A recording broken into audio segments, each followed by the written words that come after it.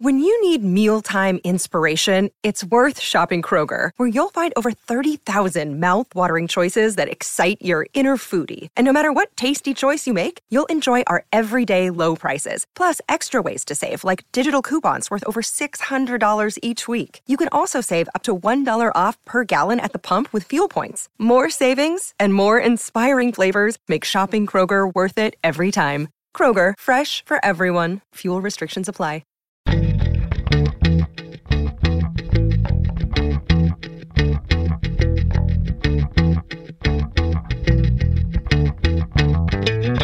You're listening to All the Books, a weekly show of recommendations and enthusiasm regarding the week's new book releases. This is episode 127, and today we are talking about books being released on October 3rd, 2017, and more. I'm Liberty Hardy, here with my fellow podcat Rebecca Shinsky, and we're coming to you from BookRiot.com. Hello. Hi there. It's fall, like officially October. Yes, it's crazy. It is crazy, and it's great, and there are so many books coming out. I'm overwhelmed. Like, we were talking just before we started about how you had read a ton of the things coming out today, and you couldn't narrow it down. And I struggled to get all of my reading done. I've been traveling for the last week or so for work, but I have read books, and I have things to talk about, and I'm super excited. It's Dan Brown Day, among other things. That is true. Yes, I couldn't pick which ones I wanted to talk about, so instead I'm just going to recite all the plots of all the episodes of Perfect Strangers I've watched in the last 48 hours. Because your Instagram story has been fun. Oh my goodness. The whole, like, classic TGIF lineup is on Hulu right now. Like, Hanging with Mr. Cooper, Step by Step, Family Matters, Full House. It's crazy. So I've been watching Perfect Strangers. It started Friday morning, and I'm already, like, on the 4th season. Oh. It's pretty crazy. Yeah. That's impressive. My new tagline is "Nostalgia is my binky." Like, I just want comfort. You know, here in 2017, whatever you can use as your binky, I say go for it. Yeah. I'm having a bit of a rough week. So I broke my toe last week. Oh, Liberty. Yeah, chasing Was it with a book? No, it wasn't with a book. I did have a book-related broken toe once where I was at the Boston Book Festival and my coworkers let go of a trolley of books on a ramp and it rolled back over my foot. But this one was just chasing the cats around the house. Just, like, took the corner too fast and kicked the bench. And Is it your pinky toe? Yeah. It's the same one. This is the third time. Wait, I don't think... We haven't ever had this conversation. I've broken both of my pinky toes twice each. Yeah, because they're on the outside and they're vulnerable. And I never wear shoes and I flail around a lot. Yeah. So basically my life is exactly the same. Like, I'm just sitting around and reading, except now my toe is, like, banging out beats like John Bonham, just, like, while I'm trying to read. You gotta buddy tape it to the toe next to it. Oh, yeah. It hurts too much to touch it. No. Well, I'm glad you're getting, I guess, the same amount of reading time, but a good excuse for just hanging out. Yeah, before we start into the books for the week, I want to let our listeners know there are going to be some changes happening at the good ship, All the Books. It's true. I'm going to start talking like this. Hello, you're listening to All the Books. I mean, that could be one of them. Okay. But in order to work on some other big projects that we have coming up in the next, well, really over the next year, I need to free up some time. And it will, the new project will include a lot of research and reading time. And I didn't have a way that I could keep doing all of this show and the new thing that I'm working on. So starting in November, I'm going to be on the 1st and 3rd episodes of All the Books each month. And then Jen and Amanda will each be on one episode instead of me. So you'll get Liberty and me and Jen and Amanda. And I think that's a pretty awesome deal for listeners. I'm sad to not be doing this every week, at least for a while, but I'll still be in our Slack chats with the insiders. I'll still be here twice a month. And that way I'll get to, like, really pick the awesome things that I'm reading and try to give you my highlights maybe for the whole month when I'm in on those two shows. So yeah, I'm sad, but it's like, it's like, here, you can't have this cake, have some other cake. Two other kinds of cakes. Yeah, I'm excited. I just referred to our friends as cake. I don't know. I don't think they would mind. They're very sweet. Yes. So I'm excited. I'm excited for your stuff. I'm excited for them. Yeah. Now do you want to talk about books? I do want to talk about books. Yes, tell me. Okay. Because I think today I've read more, well, maybe not more of the books than any other day this year, but one of them. And so I'm going to start with this one that just blew my mind. Absolutely blew my mind. And you've probably heard everyone talking about it. And I'm kind of surprised I didn't have to fight you for it. Like, I thought, like, Rebecca's going to have read this. And it was on my short list, but there was no way I was going to get to it. Yeah. It's incredible. It's Her Body and Other Parties by Carmen Maria Machado. It is this book of fantastic stories. So fantastic. It is now on the National Book Award long list, which was announced week before last. It all goes by so fast. It's just this stunning, smart, sexy, scary, more S words, like collection of stories, this sort of psychological gothic tales about women's bodies and the violence done to them, you know, whether it's sex or childbirth or plastic surgery. It sort of combines body horror with feminism and queerness and art, and it's so good. It's so good. There's one about a young wife who has a green ribbon around her neck, and she tells her husband, like, you can do whatever you want with me, and, you know, I'll always be a good wife to you, but don't touch the green ribbon. So, of course, all he wants to do is touch the green ribbon. There's sort of a supernatural Law and Order fan fiction story, which would work better for me if I've ever watched an episode of Law and Order. Like, I mean, I would understand it more, I'm sure. Like, not because it's a great story, but, like, I've never seen Law and Order, which is strange. But that is strange given your Netflix binging. It'll have to be next or something. There's one about a writer who's on a writing retreat and starts having hallucinations and sees all kinds of crazy things. There's one where a lady has plastic surgery, and then she has a visitor after her surgery is all over. It's sort of like a ghost story. The writing is just incendiary. I mean, it's so good. And there's not a story out of place. Like, there's not, like, sometimes you read a story collection and you're like, that one was and this one was really good, and these are okay, you know. Every story is fantastic. If you like Yoko Ogawa, Helen Oyeyemi, Kelly Link, this should have been on your radar yesterday. It's so, so good. It's called Her Body and Other Parties by Carmen Maria Machado. We can keep up the woman power here because my first pick is Nasty Women, Feminism, Resistance, and Revolution in Trump's America. It's edited by Samita Mukhopadhyay and Kate Harding. And this is a collection of essays by 23 feminist writers that take the history, how we got here, what happened, if you will, where we are now, and the future of dealing with America's political climate. The essays span just a huge breadth of tones. Some are about as funny as a person can be when handling this subject matter. Some of them are very serious.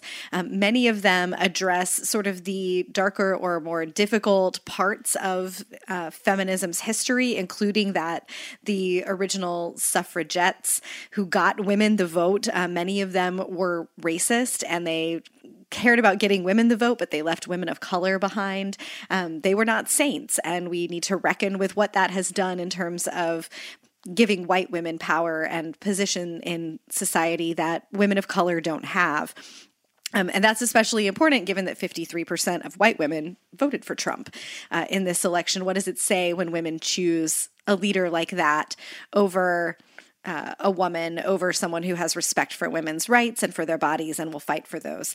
There's a lot of exploration of the glass ceilings that have been broken and what it might take to finally break this ultimate glass ceiling and have a woman be elected president. There's a lot of rage at Bernie bros for the harassment that they participated in. And obviously it's not all Bernie supporters, so don't at me.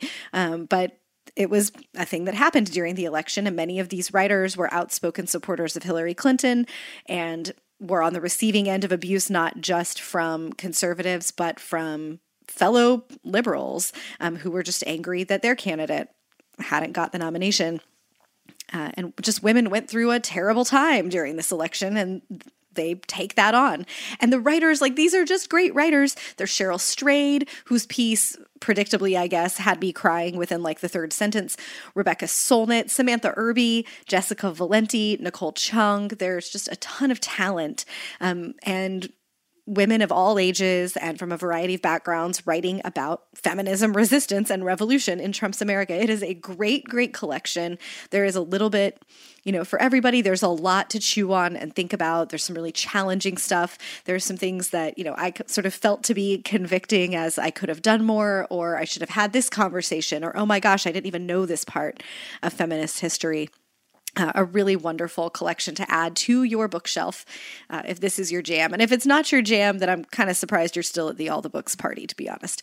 So it's Nasty Women, Feminism, Resistance, and Revolution in Trump's America, edited by Samita Mukhopadhyay and Kate Harding. All righty. Would you like to hear about our first sponsor? Yes, please. Okay. Our first sponsor this week is Lighter Than My Shadow, which was written and illustrated by Katie Green. This is a memoir that deals with overcoming anorexia and sexual abuse and becoming whole. Like most kids, Katie was a picky eater. She would sit at the table in a silent protest. She would hide uneaten toast in her bedroom. She would listen to her parents threaten that she'd have to eat it for breakfast. But in any life, a set of circumstances can collide, and normal behavior can soon shade into something sinister and almost deadly. Lighter Than My Shadow is a hand-drawn story. This is a graphic memoir of struggle and recovery. It's also an inspiration to anybody who believes in the human power to endure and to eventually find happiness. So sounds like a difficult but important book. And again, it's called Lighter Than My Shadow. It's written and illustrated by Katie Green. So thanks to them for sponsoring this week. I have that. I haven't read it yet. I should read that. Sounds good. I need to read it. I'm having a hard time seeing my whiteboard. The sun is so bright through the window all of a sudden. Maybe the fronts of my eyes fell off. Oh dear. I don't know what's happening. Hold on. I gotta blink it out here. Okay. I don't know. I don't understand how the planets work.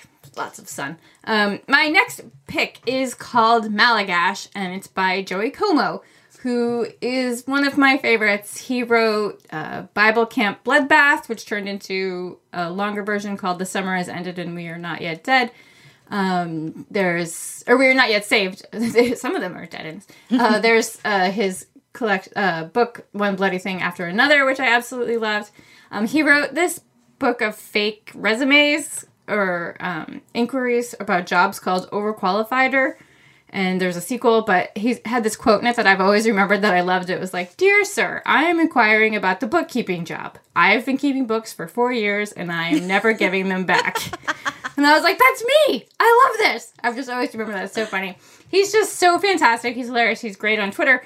And he has taken sort of the strange and sweet bits of his writing and crafted a really lovely, slim book about loss. It's a lovely novel. It's about a teen girl named Sunday. She's a tech wizard, and her father is dying. It's no, there's no saving him. They're coming to terms with it. He's come to terms with it. They're going to stay in his family home in Malagash. And, so he'll have his last days there with his mother and surrounded by his family, his childhood home. And so Sunday has decided that she is going to record everything her father says. And she's going to turn him into a computer virus, which she's going to release into the world once he's gone. So he will live on forever. She's hiding tape recorders and microphones all over the place. And she's secretly recording things that he says. And she's also hearing private moments between him and her mother, him and her much younger brother. And it's just, it's breaking her heart and making her sad. And also she's determined to turn him into this computer virus so everyone will know him and remember him. And she's putting on this brave front for her younger brother. But, she's obviously devastated. But it's also very humorous. He's really great with humor in dark situations. So it's this sort of humorous but also heartbreaking story. I teared up quite a bit. It's about losing someone close to you, and it's about mourning someone before they're even gone, and about how quickly, time passes and, cherish what you have sort of lesson. But it's not schmoopy, it's fantastic. Again, it's called Malagash, and it's by Joey Como. I'm just going to continue on my theme so far for the day. My next pick is We Were 8 Years in Power by Ta-Nehisi Coates. This is a collection of essays. Some of them are new, some of them have been previously published, so it's functionally new and selected essays that deal with the 8 years that Obama was in the highest office in the land. There's a deep analysis of the Obama era, good and bad. Ta-Nehisi Coates is not, just a blind fan of Barack Obama's. And it's an interesting trajectory that he had because in the first part of the very first Obama administration, Coates was just an up-and-coming writer on the internet. And by the end of the 8th year, he was interviewing President Obama in the Oval Office. And so there's this trajectory of Coates' own career development from being an outsider to getting to see the administration from within, along with the analysis here. And it also looks at the return of white supremacy in America, functionally in response to how people felt, or how some people felt, about seeing a Black man hold the highest office in the land. This includes some of Coates's biggest and most famous work, including the really incredible piece called The Case for Reparations that ran in The Atlantic a couple of years ago. That was like a months-long researched project that was a super long read. I remember spending like the better part of a work day digesting that. And so it's contained in We Were 8 Years in Power, and it is definitely something to revisit and to pore over and really take some time with. I'm really glad to have these essays that I've read before. I had seen most of the previously published ones when they were originally published, but there's something really nice about having them in print and being able to revisit them and spend more time with them than I would when I was reading them on the internet. And I don't always have that response to reading a collection that includes previously published work. Sometimes it's like, well, I've already read this piece, I don't need to go back to it. But Coates' work is so rich and nuanced and not perfect by any stretch. And there are some interesting and valid criticisms of him that you can find around as well. But it is so rich and nuanced, it is worth coming back to it in print. The new pieces are as sharp and as scathing in parts as you would expect them to be if you're familiar with his work at all. And if you're not familiar with his work and you're looking for a contemporary Black writer's thoughts about what is going on in America today, but how we have ended up here, Coates is a good one to start with. Of course, no one is the voice for everybody. So don't just read Ta-Nehisi Coates, but there are a lot of really powerful ideas in this collection. So again, it's called We Were 8 Years in Power, a new collection of essays and selected ones by Ta-Nehisi Coates. It's so good. It is. It's really good and so important. And we should mention again, our friends at Print Bookstore in Portland, Maine are donating a portion of every copy of this book sold to an organization that supports Black educators in Charlottesville.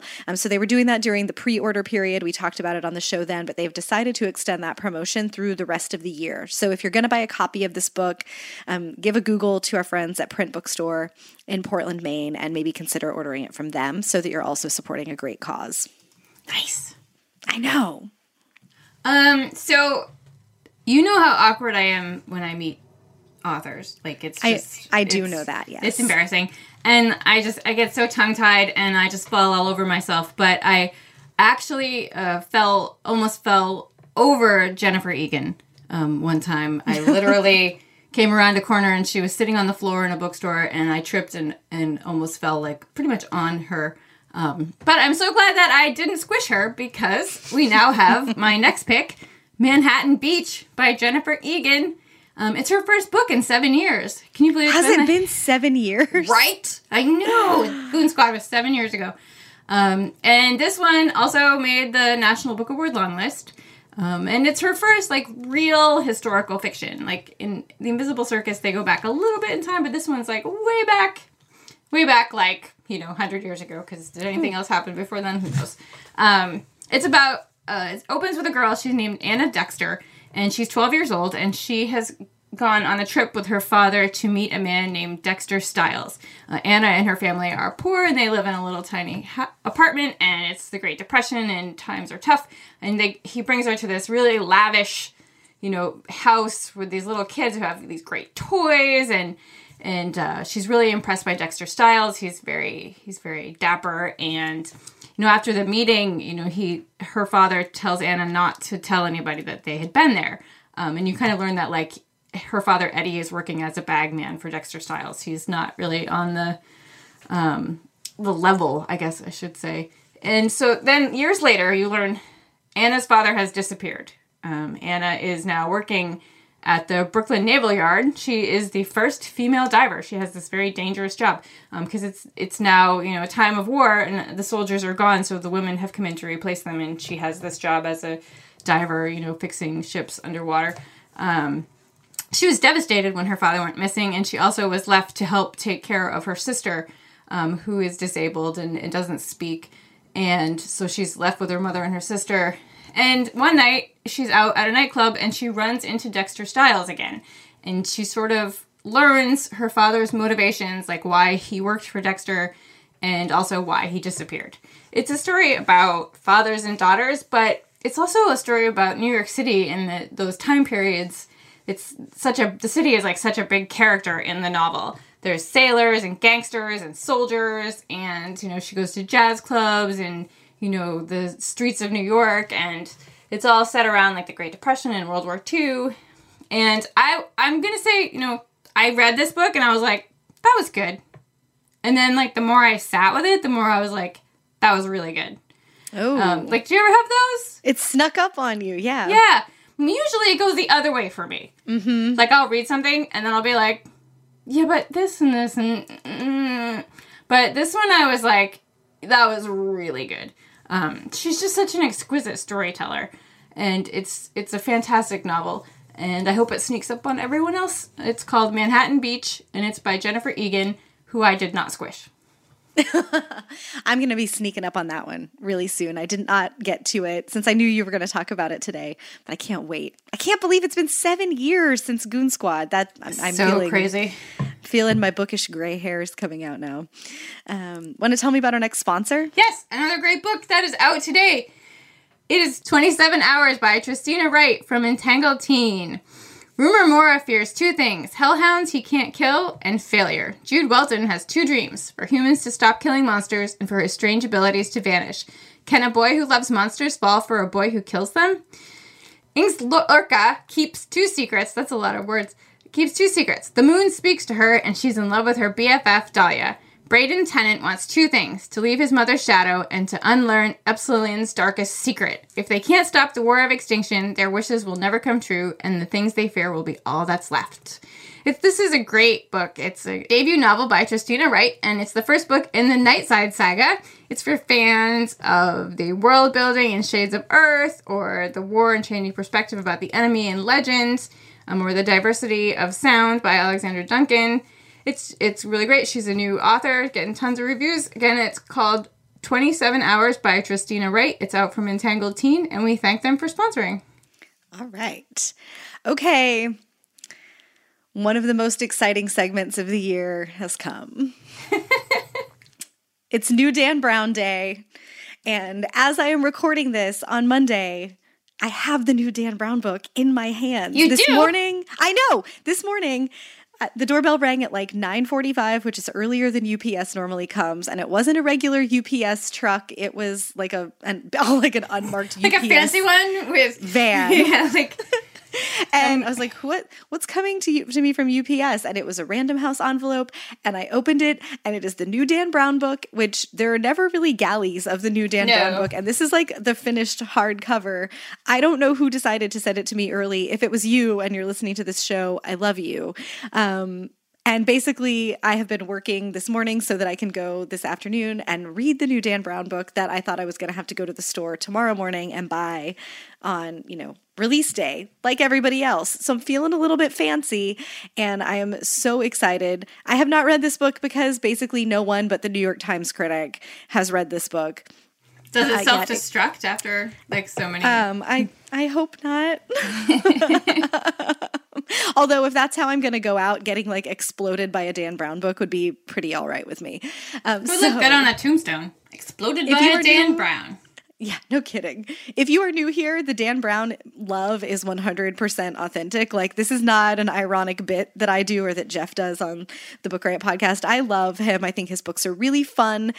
He knows what they are. They're not trying to be like great literature, but there's always a caper and big puzzles to solve and so many random facts about so much artwork and history. And so this book sees the return of noted symbologist Robert Langdon and presumably his Mickey Mouse watch. He is attending a special evening gala event at which a billionaire who has like incredible high-tech inventions is supposed to announce his new breakthrough that will answer two of the fundamental questions about human existence, which I've said on previous shows, I assume to be like, how did we get here and what's it all about? By tomorrow, I'll be able to tell you if those are the two questions. And something happens, and Robert Langdon and the guests of the gala find themselves at risk. And the big breakthrough is threatened with being destroyed, and without, like, the world won't ever be able to see what this big breakthrough was because someone doesn't want it to get out. And so Robert Langdon and presumably a kicky girl sidekick with a nice ponytail. I thought you said a kinky girl. I was like, a kinky girl. Oh, no. That's a totally different book series. Like a kicky girl, a sidekick, you know, quirky. Okay. Not quite manic pixie dream girl. If they're kinky, that is fan fiction that I have not yet discovered on the internet. So it's a Dan Brown novel. I don't know where it will fall in the pantheon of Dan Brown novels. Angels and Demons is my personal favorite, but I am here for capers and symbology puzzles and just all the ridiculous fun of a Dan Brown novel. It's also exactly what I need after like 10 days of travel. I'm starting to get a cold. I just want to curl up on the couch, and I'm so happy that I get to read this super soon. This is the book I'm going to be reading next when we get to the last segment of the show. Spoiler. As well. I know. So as you are listening to this on Tuesday, the new Dan Brown book is available to you anywhere as well. And I would love to hear about your thoughts and talk about it with you. I love them. I think he is so much fun. So it's Origin. He lives here. I know. Oh, also, there's a great profile of him in the New York Times this week where he and his wife have this really interesting house, and he makes the interviewer promise that he won't present the house as ostentatious. And the interviewer is like, it's not really ostentatious. It's more fantastically bonkers. The whole interview is bonkers. It's so great. So, and he does live near you, right? You've met him? Yeah. Oh, yeah. He's super nice. He's a really, really nice guy. Sometime you'll have to come visit me, and I'll drive you past his not ostentatious house. It's a totally normal thing. We'll be Instagramming, like, here we are standing outside Dan Brown's house in a totally non-creepy way. And you can look at it from far away. You can't really get that close. Oh, okay. Not that I've tried. No, really. I haven't tried. I'm serious. You can I just know where it is. All right, let's walk it back before this segment gets weird. That's Origin by Dan Brown. Yeah. Did you have to, like, do an eyeball scan or anything when you signed for it, or? I didn't even have to sign for it. They just handed it to me. And like, usually I pile up my book mail and I go through it once or twice a week, but I was just sort of absentmindedly like, I guess I'll open this now. And then I opened it and I was like, well, thank goodness I didn't just like let this sit in my office for a week. You would have been sad. Maybe Dee Brizzle sent it to you. Maybe he did. Yeah. There was no note. There was definitely no puzzle to solve. It's crazy. But a girl can dream. Yeah. Well, it's time for my last book, now that we're totally off the rails. My last pick is Reservoir 13 by John McGregor. This was on the Man Liquor Bong list, but sadly did not make the short list. But it's so good. I will definitely be reading some more of his stuff. I think this is his fourth novel or fifth novel. I had never read him before. This is a book for people who love to read books with amazing writing and a plot that is sort of beside the point. If you like those kind of books, because there are, like Tinkers and stuff like that. This one is absolutely perfect. It's set in an English village, and at the beginning of the book, 13-year-old Rebecca Shaw has gone missing. It's like right around Christmas or just after Christmas, if I remember correctly. The whole town joins in the search. They've decided, like, okay, no one knows where she is. She's definitely missing, so they start searching all over. There's no trace of her. She was there with her parents. They were renting a house in the town.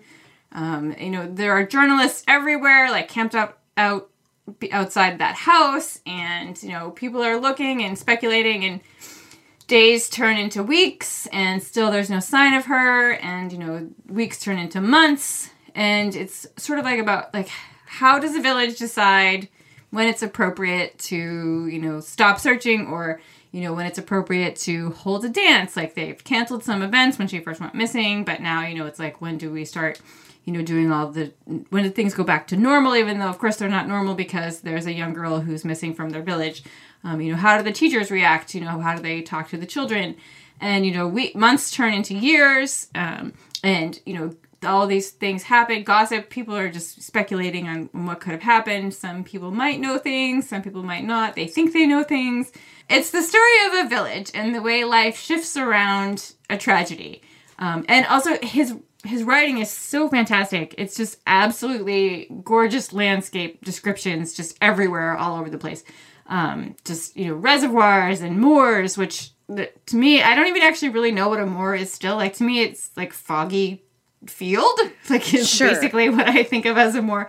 This is going to sound weird, but if you want to read a book for the sake of tickling your brain with words, if you just really like lots of words on a page, or when you feels like there are more words than there actually are, and it just makes your brain all fuzzy and great, this is a great book for that. It's his writing is so fantastic.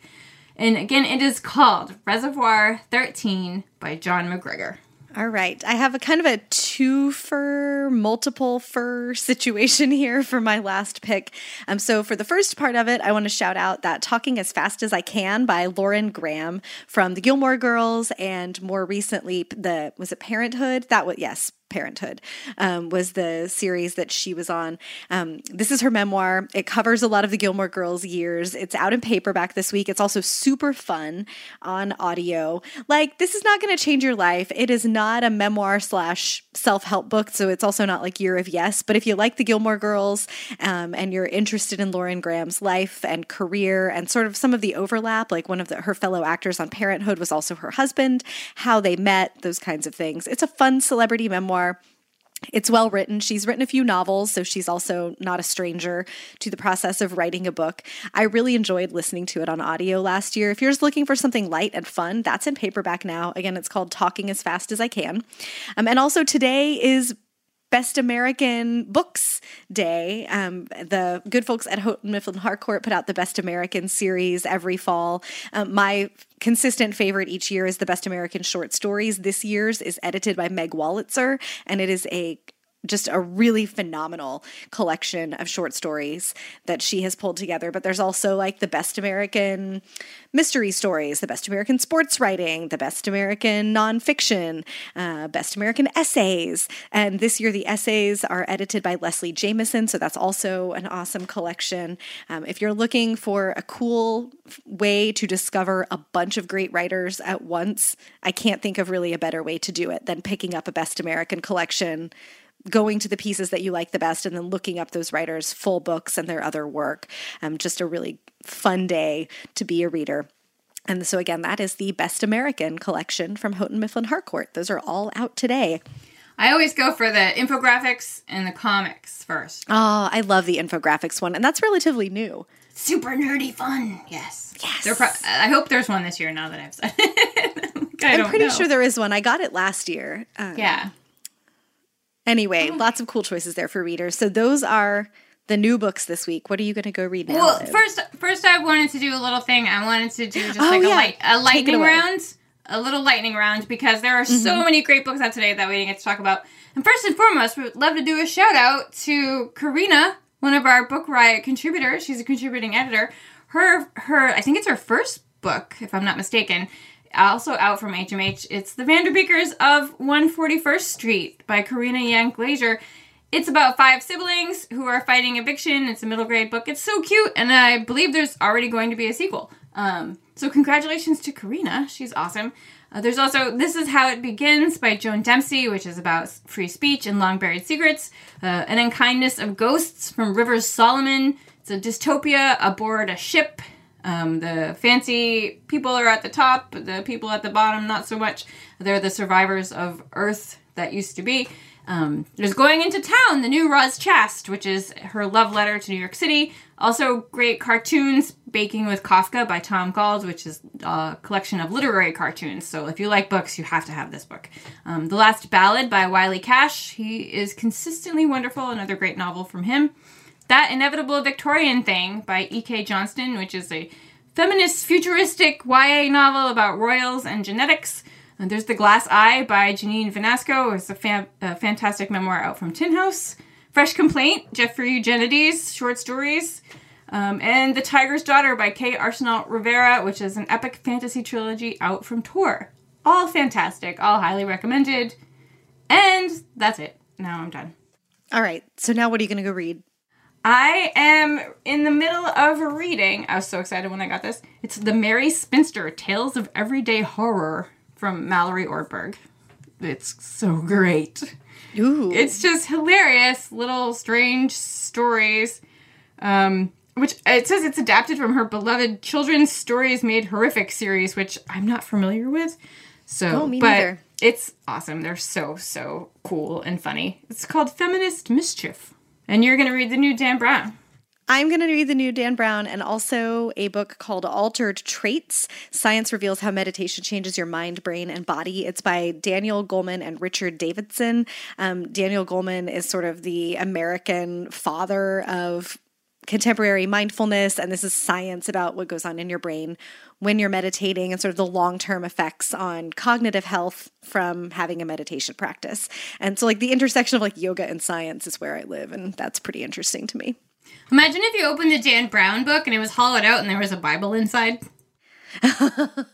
Or a tape recorder. A bottle of whiskey. A bottle of whiskey. If Dan Brown wants to send me hollowed out books with bottles of whiskey, I am here to be his pen pal. That would be great. All right, we have made it through the show. Thank you again to our sponsors, Lighter Than My Shadow and 27 Hours. We'll have links to those in the show notes, and you can pick them up wherever books are sold. If you've got something to say to us, you can drop us a line at allthebooks@bookriot.com or hit us up on Twitter. I'm Rebecca Schinsky, SCHINSKY. Liberty is Miss Liberty. And if you would take a minute to rate or review the show on Apple Podcasts, that lets us know how we're doing. And it also juices up the Apple algorithm so that other readers who are looking for a great bookish podcast, which we're pretty sure this is, can find their way to us. Before I continue, I just want to do a shout out to Kyle, who edits the podcast. We don't say thank you enough on the air, I don't think. Thank you, Kyle. He's going to be removing some things from this podcast, including the bad word I accidentally said, which you won't hear because Kyle will take it out because he's that good at his job. So thank you, Kyle. And as much as we would love to tell you about more books today, we just don't have the time. But you can read about more titles out now in the show notes at bookriot.com/allthebooks, as well as find a link to our weekly new books newsletter. And in the meantime, happy reading.